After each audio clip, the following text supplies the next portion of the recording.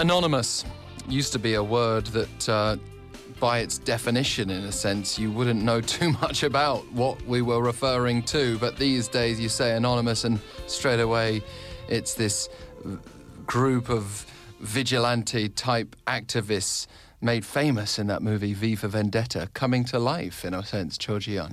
Good morning, Alex. And you put really a good distinction there for the V for Vendetta, because a lot of this hacktivist group members, they also wear the Guy Fawkes masks, which was portrayed in that movie. And this is a hacktivist group. It's taking down the government and non-government agencies as well. They're also well known for their activities, not restricted to a single country, and they have gained global attention throughout the years. Yeah, they've been sort of heroes and villains, though, in a sense, because... Yes, that's right. Because at times... You cheer them on when they're targeting ISIS or North Korea, for example.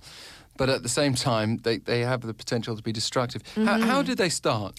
Well, Anonymous first came in existence back in 2003 when unknown users tagged as Anonymous posted images on 4chan's B-board.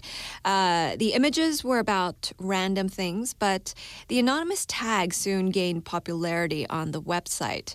And then in 2004, they started to use the website of Encyclopedia Dramatica as a platform for their activities.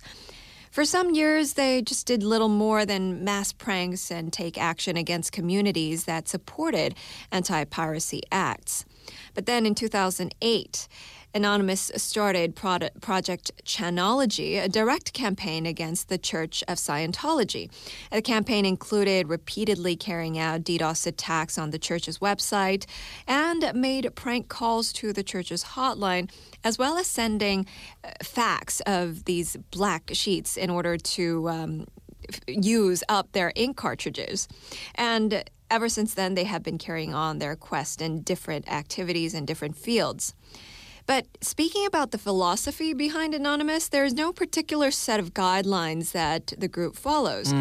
It sort of makes them both, again, heroic and dangerous, right? That's that particular aspect. That's right. And it's just merely a vast network of these like-minded hackers who work with common goals and ideas. And recently, they've been involved in taking down Donald Trump's Trump Tower's website following the presidential candidate's remarks on Muslim immigrants in the USA.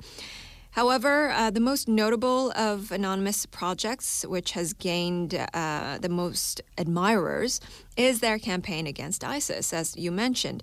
The group are quite active in taking down any website that copies or spreads the propaganda of the terrorists' outfit. They hacked a website related to ISIS that moved to the darknet, posting a message next to an advertisement for a pharmaceutical company that sold Prozac and Viagra. The group have also acted against pedophile websites, saying that they're against any kind of injustice. Broadly speaking, we can say, I think most of us would agree with it, at least the majority of those causes you've just listed.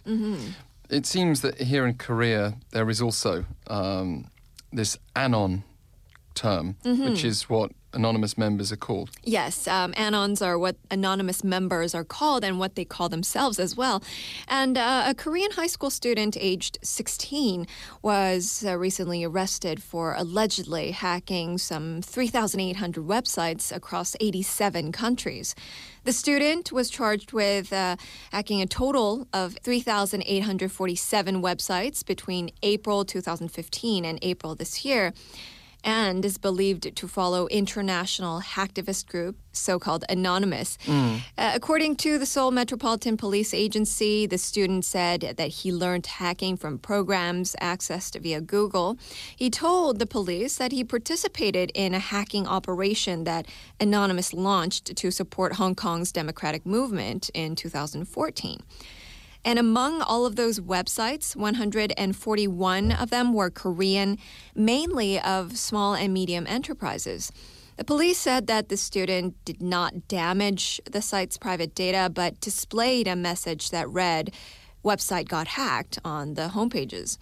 The suspect then posted a list of the websites on his social media accounts. And he allegedly committed the crimes to demonstrate that he was a great hacker. But the police said that the number of websites might be greater because he allegedly started hacking 3 years ago. Yeah, well, listen, Mr. 16-year-old Anon, the whole point of this is to be anonymous, not to be a great hacker, I guess. And not to target innocent small businesses just to show you can. That's right. As if we need to say that. Thank you very much. And another interesting edition of today's Glossary. Cho Jooyeon. Thank you, Alex.